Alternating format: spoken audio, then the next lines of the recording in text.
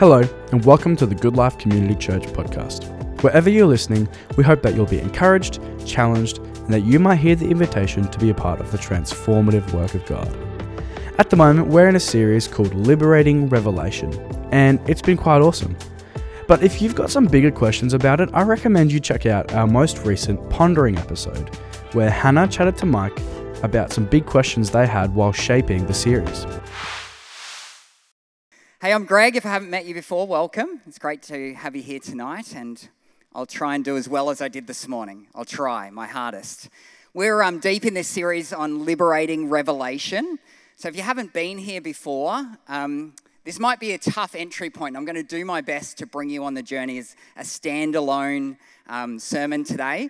But if you're interested in Revelation, I'd really encourage you to check out the ones that have been. So we've got YouTube videos, we're on Spotify, and there is even a podcast about ponderings on Revelation as well that you can check out through the Good Life community.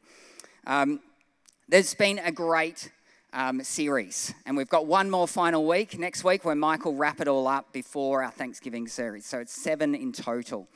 And we've given it this title, Liberating Revelation, because I'm not sure about you and what your experience of Revelation has been, but mine was different to how we're approaching it now. And it's been really liberating for me more recently, rereading Revelation. I think growing up, I grew up and I still remember in my Sunday school, we used to sing this song called The Countdown, 10 and 9, 8 and 7, 6 and 5 and 4, call upon the Saviour while you may. 3 and 2, coming through the clouds in bright array, the countdown's getting lower every day. So that was our song, and I used to love it. I sung the loudest. I was the worst voice. I think Hannah can attest to that. I'm up here and I'm just singing at her every week. And I used to love that song. I used to sing my heart out. But then as I grew older, became a teenager and adolescent, I found this idea of Revelation pretty scary. And to be honest, I've mostly avoided it for my Christian life. I didn't know how to reconcile it with how I saw God, that view of God and some of the images we see in Revelation. So I just pretended it wasn't there, to be honest. And more recently, I've started to, I guess my view on God has shifted. And as we approach Revelation in this series, it has been liberating. And I hope you find that so. But also I want to acknowledge that, this brings out a lot of emotions for different people. And you might be a different place on this journey and might have different opinions on Revelation, and that's totally fine. I'm not saying I have the keys of wisdom that no one else has, but we're speaking from our belief, my belief. That's all I can speak to. And how I've done research in this over the last couple of weeks in particular, deep dives into different scholars and things, and that's how I'm presenting. But if this brings up anything for you and you'd like to meet up and talk further in the week or something, have a coffee together, we're more than happy to. And if you don't see this the same as me, you are still most welcome in this community. I just want to be really clear about that. We're a warm and welcoming community and all are welcome. So let's jump in. I want to do a bit of a review in case you haven't been here and heard the other ones. And even if you have, it's a pretty dense book, Revelation. There is a lot in it. And I really struggled to even narrow down my one topic tonight. But I just want to, we've been talking about how you engage with Revelation really reveals a lot about the deeper faith that you have and how you express that. If you have this view of Revelation where you're waiting to escape, I think it takes a lot of onus off this creation we live in. If we go right back to the original, and God says he created this earth and he said, this is good. God declared this earth good, and he declared us as caretakers for it. So to think that we're just going to escape in this world, we're going to leave this world to self-destruct, I think takes some onus off what God actually placed on us from the very beginning and the value he placed on the earth and all people. And I think that's what we're talking about when we say liberating revelation, that we've got to hold that tension of actually God's called us to be caretakers, and we're to be ambassadors of his kingdom here on earth. So how do we hold those two? Well, I want to take you through some of the topics that have been. Chapter 1, John has a vision from Christ. So this is looking at a quick overview of Revelation to try and help you get up to speed with where we are today and what I'm going to be talking about. Chapters 2 and 3, the 7 churches, and it's a challenge and encouragement. And Hannah did an amazing job unpacking that. Chapters 4 and 5, we have the vision of the throne room and central picture of what Christ is like, the Lamb. 6 to 20, the judgment, God dealing with evil empire. And Mike spoke to that in particular last week. And then tonight, we're on the final 2 chapters of Revelation. Vision of hope, restoration, and the new creation. And Mike, as he went on holidays, handed this to me and said, Greg, this is the easy one. You're welcome. And I'm not so sure, but anyway, I'll take his word for it, right? He's a pastor. All right, he can't lie. So what we've been talking about, what Revelation is. Everyone looked nervous when I said that. It was a joke. All right, but no, I don't know. All right, I'm confused. Mike, if you're watching this, I'm sorry, you're a saint. All right. Next one, Emily. What Revelation is. So what we've been discussing, this book of Revelation we're looking at is a jolting letter. It's provocative. Okay, it was circulated through these 7 churches, which Hannah in particular focused on, who they were and why. And it's calling them to align with God's purpose and plan and to flee from the destructive lives of empire and the world around them. And I think it's true for us today, right? It is about faithful endurance, living lives that refresh and heal. And I think that was a great verse that Hannah unpacked when it talked about, I don't know if you've heard about that Bible verse, some of you might have heard where God spits the lukewarm water out of his mouth, and Hannah did a beautiful job of bringing some deep context to that. I really encourage you to listen to that. And it's about hope for a world that is on the path to self-destruction. I think that's key. It's hope. Okay, it's not this scary, it's offering them hope. And the big question Revelation asks us as we read through it is, will Jesus' followers faithfully endure? Will we, as Jesus' followers today, and as we read it, are we going to faithfully endure? This is a question that we're confronted with. The threat of Babylon, the threat of empire, the world we live in.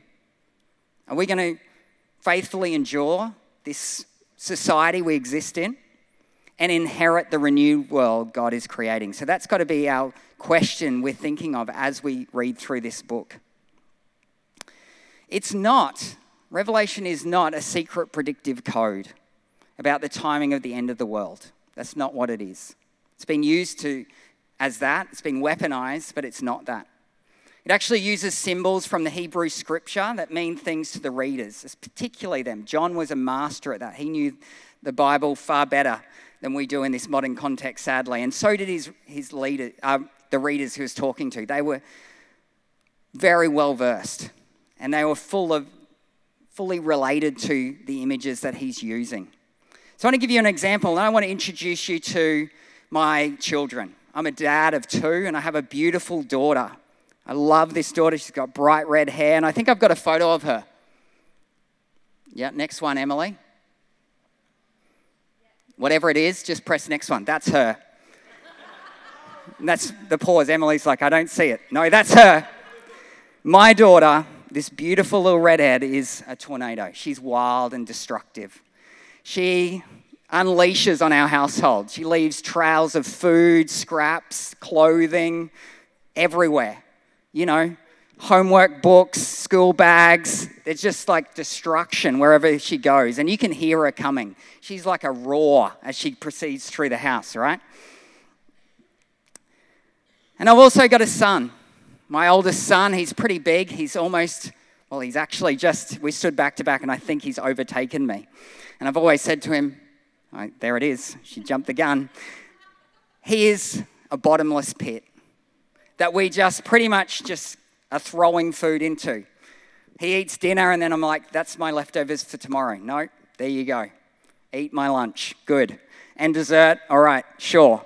Okay, and yep, the snacks, that's your lunch tomorrow. Good. All right, we need groceries again. Yep. He's this bottomless pit into which we just, throw food, never ending. Can anyone relate to either of these images? Do you know what I'm talking about? Especially, I think parents probably could, but people here, are you an Audrey? Do I have any Audreys here that leave just destruction in their wake? Thank you. Self-awareness is a key. It's a beautiful gift in life, guys. So what about a bottomless pit? Have we got anyone here who just consumes? Jake. Yes, I've witnessed that. Thank you. But you see, these metaphors I share with you, there's truth to them, but they're just metaphors. My kids are so much more than that. And that paints a pretty clear picture, I guess, especially to other parents here. They'd be like, oh yeah, I can definitely relate to that. I see what you're getting at here. I can visualize that. They're not literally, like obviously these are humans I'm talking about. Okay, they've got way more depth to them. And I think we've got to remember that as we jump into this book of Revelation. It's full of metaphor. Let's have a look at the next slide. Here's some of just the images we see in Revelation. We see Jesus with a sword tongue. We see lambs with 7 eyes. We see scrolls with 7 seals and all these things. And then we take them and go, oh yeah, of course, that's metaphor. But the burning lake, oh, that's real. Oh, and this. We can't jump between. We've got to remember that Revelation is full of metaphor. And as we read it, we don't get to pick and choose what's literal and what's metaphor. It's all metaphor. But what it's alluding to is this bigger story. There's a bigger truth behind it. And also, there's limitations to these metaphors.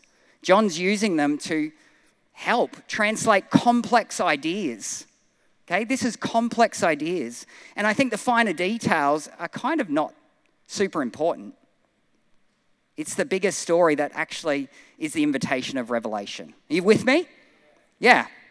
I want to read this quote from Scott McKnight. He says, the book of Revelation is not about finding joy in unbelievers getting their punishment, but it's actually about the defeat of the dragon and the systematic evils in Babylon. The celebration is not personal vengeance. It's not about us and how people have wronged us, but it's about cosmic justice. It's a colossal cosmic relief for the dragon. And if you've been here other weeks, dragon symbolizes the devil and evil, where he's defeated so that the splendor can all go to the Lamb and the one on the throne. And if you've been here in other weeks, the Lamb is the picture of Jesus. So that's where we're up to tonight. That was my introduction. Tonight, we're jumping into chapters 21 and 22 at the end of Revelation, and we're looking at this new city, New Jerusalem at the end, the hope of new creation, the end times, as some would say. And just to confuse you, I'm using a literal image of a city. You're welcome, but remember, it's metaphor. So let's jump in. Now, that's where I actually started. When I was reading this and preparing for this message, that was my first question. It's like, why is there a city? Why the New Jerusalem as this final creation, this picture? Maybe not surprising for that it's Jerusalem. If you're familiar with the Bible and the Israelites, that's their city. Okay, the story of the Bible through the Old Testament is about the Jewish people, and this is their country. So that kind of makes sense on that level, but I was kind of unsure why. I see other symbols in the Bible, and I tried to reconcile that. So I went digging, and I came across this theme of temples in the Bible, both literal, physical temples that you can see, but also this theological idea. And I want to unpack that with you, and for that we actually have to go all the way back to the beginning, all the way back to the original creation. But before we jump there, I want to introduce you to, let's revise what a temple is. A temple is the intersection of heaven and earth, where the two meet. Often beautiful buildings historically. They were limited access to priests and important people, and they would represent the average plebs like you and I. They're often guarded. And two interesting things to note about temples. Temples contain a symbol of the god they were worshipping. Every temple contains a symbol to represent who that temple is in honor of. And there's this constant significance of 7 days I came across. And that's within the ancient Israelite world, but also more broadly, there's evidence of this significance of 7 days, which is important. In Leviticus, for the Israelites, they have a 7-day ceremony to dedicate the sacred tabernacle in the wilderness. In 1 Kings, Solomon, the king at the time, dedicates a temple in Jerusalem with 2 back-to-back 7-day ceremonies in the 7th month of the year. In Ezekiel, the prophet envisaged the new temple in Jerusalem foresees a 7-day ritual. So it's full of this number 7, and that was significant in that time, in that ancient world. So let's go back to creation. And let's read of the last day of creation. And it says in Genesis chapter 2, verse 1 to 4, it says, "So the creation of the heavens and the earth and everything in them was completed. On the 7th day, God had finished his work of creation. So he rested from all his work. And God blessed the 7th day and declared it holy, because it was the day when he rested from all his work of creation. This is account of the creation of the heavens and the earth." And here, we're introduced to this idea of a temple, the garden temple. Here we see that significance again of the 7 days of creation, okay? A clear reference link to this recognition in that ancient world that 7 days was this significant number that surrounded temples and consecration. And we see this perfect overlap, this perfect harmony between heaven and earth, represented by these concentric circles that overlap. And I've stolen some imagery. If you've seen it before, it's from the Bible Project. They have some amazing resources that I've drawn heavily on, and I'd recommend, if you're really interested, you can go in there. They're all free and available online. But you can see that image represents this perfect overlap, this harmony between heaven and earth. And we hear in this story that 7 times God provides things for human flourishing, and 7 times he declares it's good. God dwells in this garden with humans. This is the whole world for them at the time. So you can see this perfect overlap, this full access between humans and God. And if we jump back earlier in Genesis chapter 1, verse 27, it says, humans are the image bearers of God. So we can see this image of the God in the garden temple. You following? The imagery here. We are the living, breathing image of God put in the temple. God's representation. But sadly, as you probably know, this story had a twist for the worse. And this heaven-earth reality didn't last very long. And that's represented here by this next image where heaven and earth is separated. We don't have this access. Adam and Eve were cast out of the garden and out of that direct access with God. This heaven and earth reality was broken. And if you keep reading, you read about this, well, if you're reading about this event, the fall of Adam and Eve, there's this tree, the tree of the knowledge of good and evil. And I guess for me, when I first read about that, I thought, oh, that sounds pretty good. Isn't that something we should, that sounds like a gift of God, right? But actually, if you understand it, and we just read through the last of the creation story, we hear that God is defining what's good. God's saying, this is good. He creates these things for humans and declares, that's good, that's good, that's good. And then in taking that fruit, it's representing the fact that we're saying, we're not trusting you, God, to define what's good and evil. We're going to do that ourselves. And rather than be bearers of God, the image bearers of God, we're actually saying, we are God's. We're in control to make these decisions for ourselves. And that's what led to this separation from this holy, perfect God came about. So if we keep reading, I'm trying to cover a lot of ground with you tonight, but it's important. You'll see where we land at the end. It's a bit of a summary of the Bible. We jump a bit further forward in the story and we come across what's called the tabernacle. Now, this was a gift given to the Israelite people as they fled Egypt. So if you're familiar with the story of that, the Israelites were in slavery in Egypt and they were sent into the desert and they're fleeing, and God has this compromise with them, this temporary meeting point where they can actually experience his presence again. And as they journeyed, he gives this vision to them. So apart from some small dreams and these sporadic little parts over long, great amounts of time, they didn't have access to God anymore. So this is given, and they set up this tabernacle, which is like a tent temple.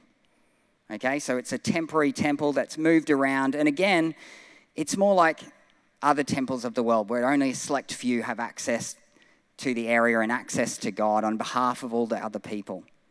But if you know the story of the Israelites well and God's promise to Abraham, he says that through you, the whole world will be blessed. So we've got to see this as a temporary solution. And we see that again when Solomon builds the temple in Jerusalem, the original temple. Again, it's a temporary solution to this bigger problem. And this access is still very restricted. Then we fast forward again to the life of Jesus, probably someone you've heard about, pretty significant in the story of the Bible. And I want to pick up where he's making a pretty outrageous statement to some of the priests of the temple. And he says in John 2 verse 19, he says, "Destroy this temple and I'll raise it again in 3 days." He also says, he makes many references, and I've picked a couple. He says, "I and the Father are one," in John 10. In Colossians 2, he says, "For in Christ all the fullness of the deity lives in bodily form." So here Jesus is claiming, I'm the temple. We see God dwelling in him. So he had the garden where heaven and earth met perfectly and God dwelt there and people as the image bearer. We had the tabernacle, and I forgot to mention the tabernacle was full of garden imagery. And now we have Jesus saying, I'm the temple. God dwells in me on earth and I have access to God. Jesus is not talking about the physical building, but this idea, this theological idea that God is with us. And N.T. Wright talks about this. He says, the life, death, burial, and resurrection and ascension of Jesus launched the new creation. And while the old creation is marked by sin and death, the new creation is marked by righteousness and eternal life. Jesus' kingdom had come on earth and points to this new Jerusalem that's coming, where earth and heaven would be fully reunited again. And here's this image that something shifted. New creation had begun with Jesus.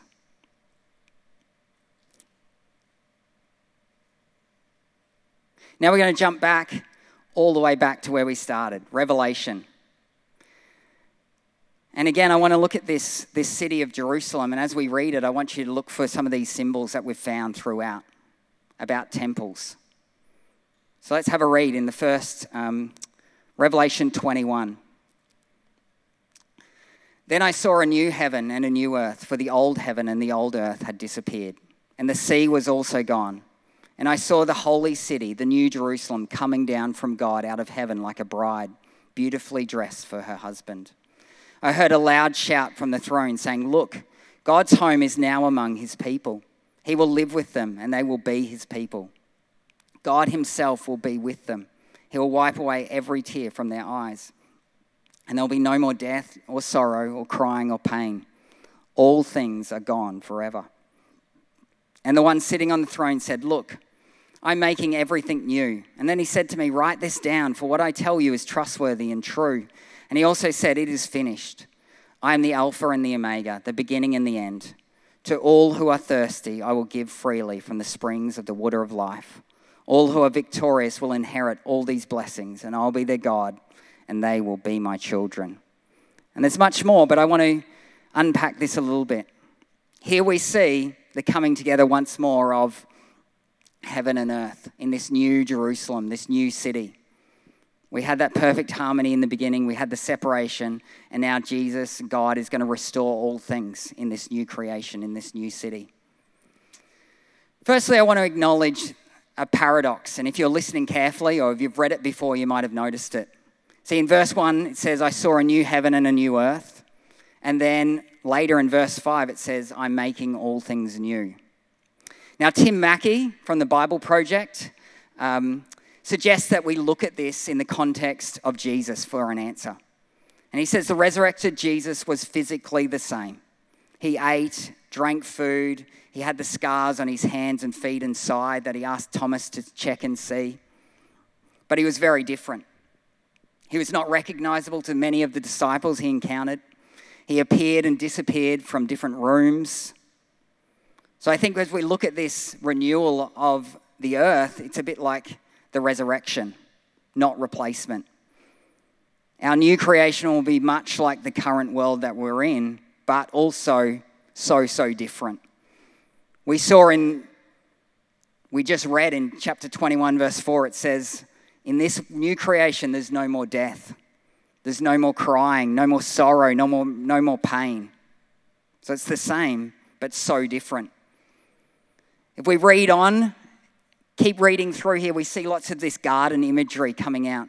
Imagery of a river and a tree of life. And we read description of this city that only makes sense on a symbolic level. It doesn't make sense to actually construct this literally. First of all, it's described as a cube city. And this is actually a reference back to Solomon's temple he built in Jerusalem. If you read there, he was given these distinct instructions for the holiest of holy. And that was God's dwelling place in the original temple, was the shape of a cube. So it's a reference back to that. It's a metaphor for this is God's city. This is where God dwells. If you keep reading, it talks about the New Jerusalem is without a temple, in fact, because like the garden, like the original creation, access to God will be opened up to all, not restricted. All are welcome. Interestingly, if you read the dimensions of this gigantic cube city, it doesn't match the temple of ancient Jerusalem. It actually very closely represents the dimensions of ancient Rome. Again, this more symbolism that this empire, this city of God, is going to replace the empires of the earth. It's going to usurp them. It's this rich symbolism. Another clue that this new creation is different. It talks about there's no need of the sun and the moon because God and the Lamb will be the light. Goes on to talk, and this is one of my favorite images, it talks about the gates of this city will never be shut. Now, if you look in the ancient context, city walls and gates were pretty important. They were to keep people out and protect the people in there.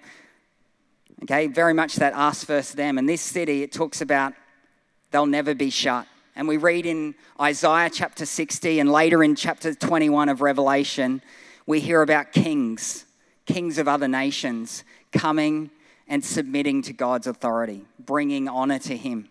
And if you think about a king and the other nations, they represent other empires. And here we see this grace of God in welcoming them in. And they come and they submit and they bow down and they worship God. It's about the restoration of all things. In chapter 21, verse 2, I want to have a quick look at it specifically. It says, I saw the holy city, the new Jerusalem, coming down from God out of heaven like a bride beautifully dressed for her husband. Now, I admit when I saw this, I was like, perfect. I'm always looking for a story opportunity, right, when I speak. I was like, this is perfect. I'm married. This is going to be awesome. I've got a beautiful bride. I might even get a photo.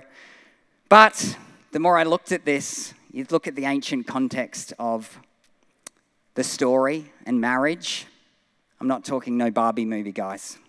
This is deep patriarchy. And in this context, women are considered the property of the groom, and they would actually be purchased. And while maybe not a great image of modern day relationships and marriage, quite beautiful in this context if you think about Jesus being the bridegroom here. And he's waiting. He's paid for. With his death, he's defeated Hades, he's defeated sin, he's paid the cost to restore earth and heaven again.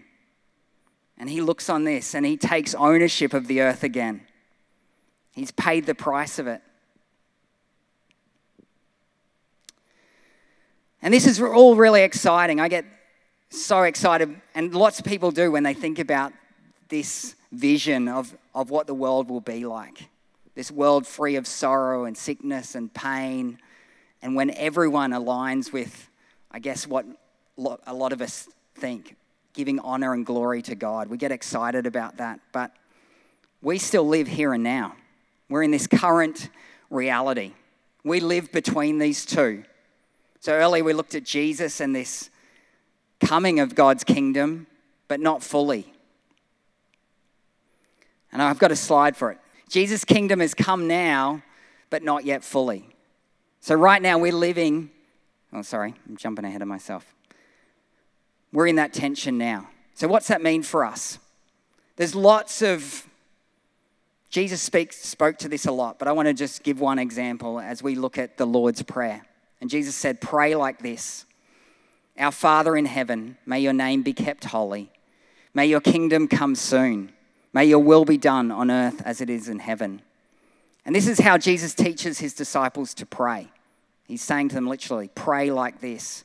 And while I looked at the ancient Greek, the original Greek it was written in, and I couldn't see it, there was no overall context of when this, any clues there to when this kingdom's coming, but we look at the overall picture of this prayer, it's in the current context. It's about the here and now. Pray like this, your kingdom come on earth now as it is in heaven and as it will eventually be. And that brings me to this idea of our final temple I'm going to talk about tonight. And let's have a look at Acts chapter 2 together now. And it says, on the day of Pentecost, all the believers were meeting together in one place. And suddenly there was a sound from heaven like the roaring of a mighty windstorm. And it filled the house where they were sitting. Then what looked like flames or tongues of fire appeared and settled on each of them. And everyone present was filled with the Holy Spirit and began speaking in other languages as the Holy Spirit gave them this ability. You seeing the clues to the temple? Temple being the dwelling place where heaven and earth meet, where God dwells. Let's jump to another example in Ephesians 2, verse 19 to 22. It says, so now you Gentiles, that's us, right, are no longer strangers and foreigners. You are citizens along with all God's holy people. You are members of God's family. Together we are his house, built on the foundation of the apostles and the prophets. And the cornerstone is Christ Jesus himself. We're carefully joined together in him, becoming a holy temple for the Lord. Through him, you Gentiles are also being made part of this dwelling where God lives by his Spirit. We are the temple. God lives in us. Heaven and earth is through us, in us. Jesus' kingdom has come, but not yet fully. That's our reality we live in.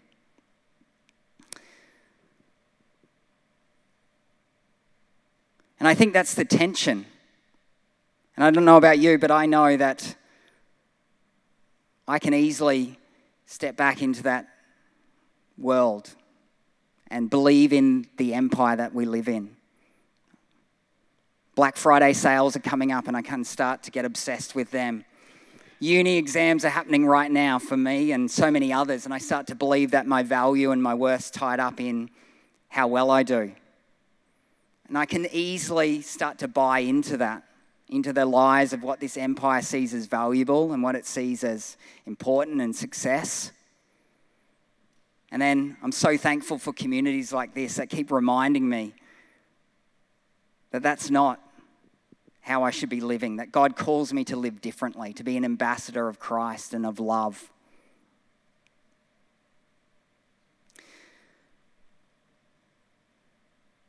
Scott McKnight says, representing the Lamb, the 7 churches of John's time were called to embody the future realities of the New Jerusalem as faithful witnesses in the presence of Babylon. So here we are citizens of heaven. In Philippians 3 verse 20 it says that. And our role here and now is to be discerning, to determine what's good and loving and pure and kind and just, to stay faithful to God and Jesus and his call in our life to bring heaven to earth right now, to be witnesses, to spread that to others. Dr. M. Spiegel has this great quote I want to wrap this up with. And he says, the question should never be, Is this action leftist or right wing? Is it liberal or conservative, socialist or capitalist? The question should be, does this action love my neighbour? Does it look out for their interests more than my own? Does it manifest the fruit of the Spirit? See, as citizens of heaven, we're called to something bigger, something beyond the empires of this world that we so often get caught up into. And which group are you in? Which group are you not in? Who do you agree with? We actually should be thinking above and beyond that, to this law of love. And I think if we lived our lives every day asking that question, it's a pretty confronting question. This world would be a different place. That heaven and earth reality would be occurring more often.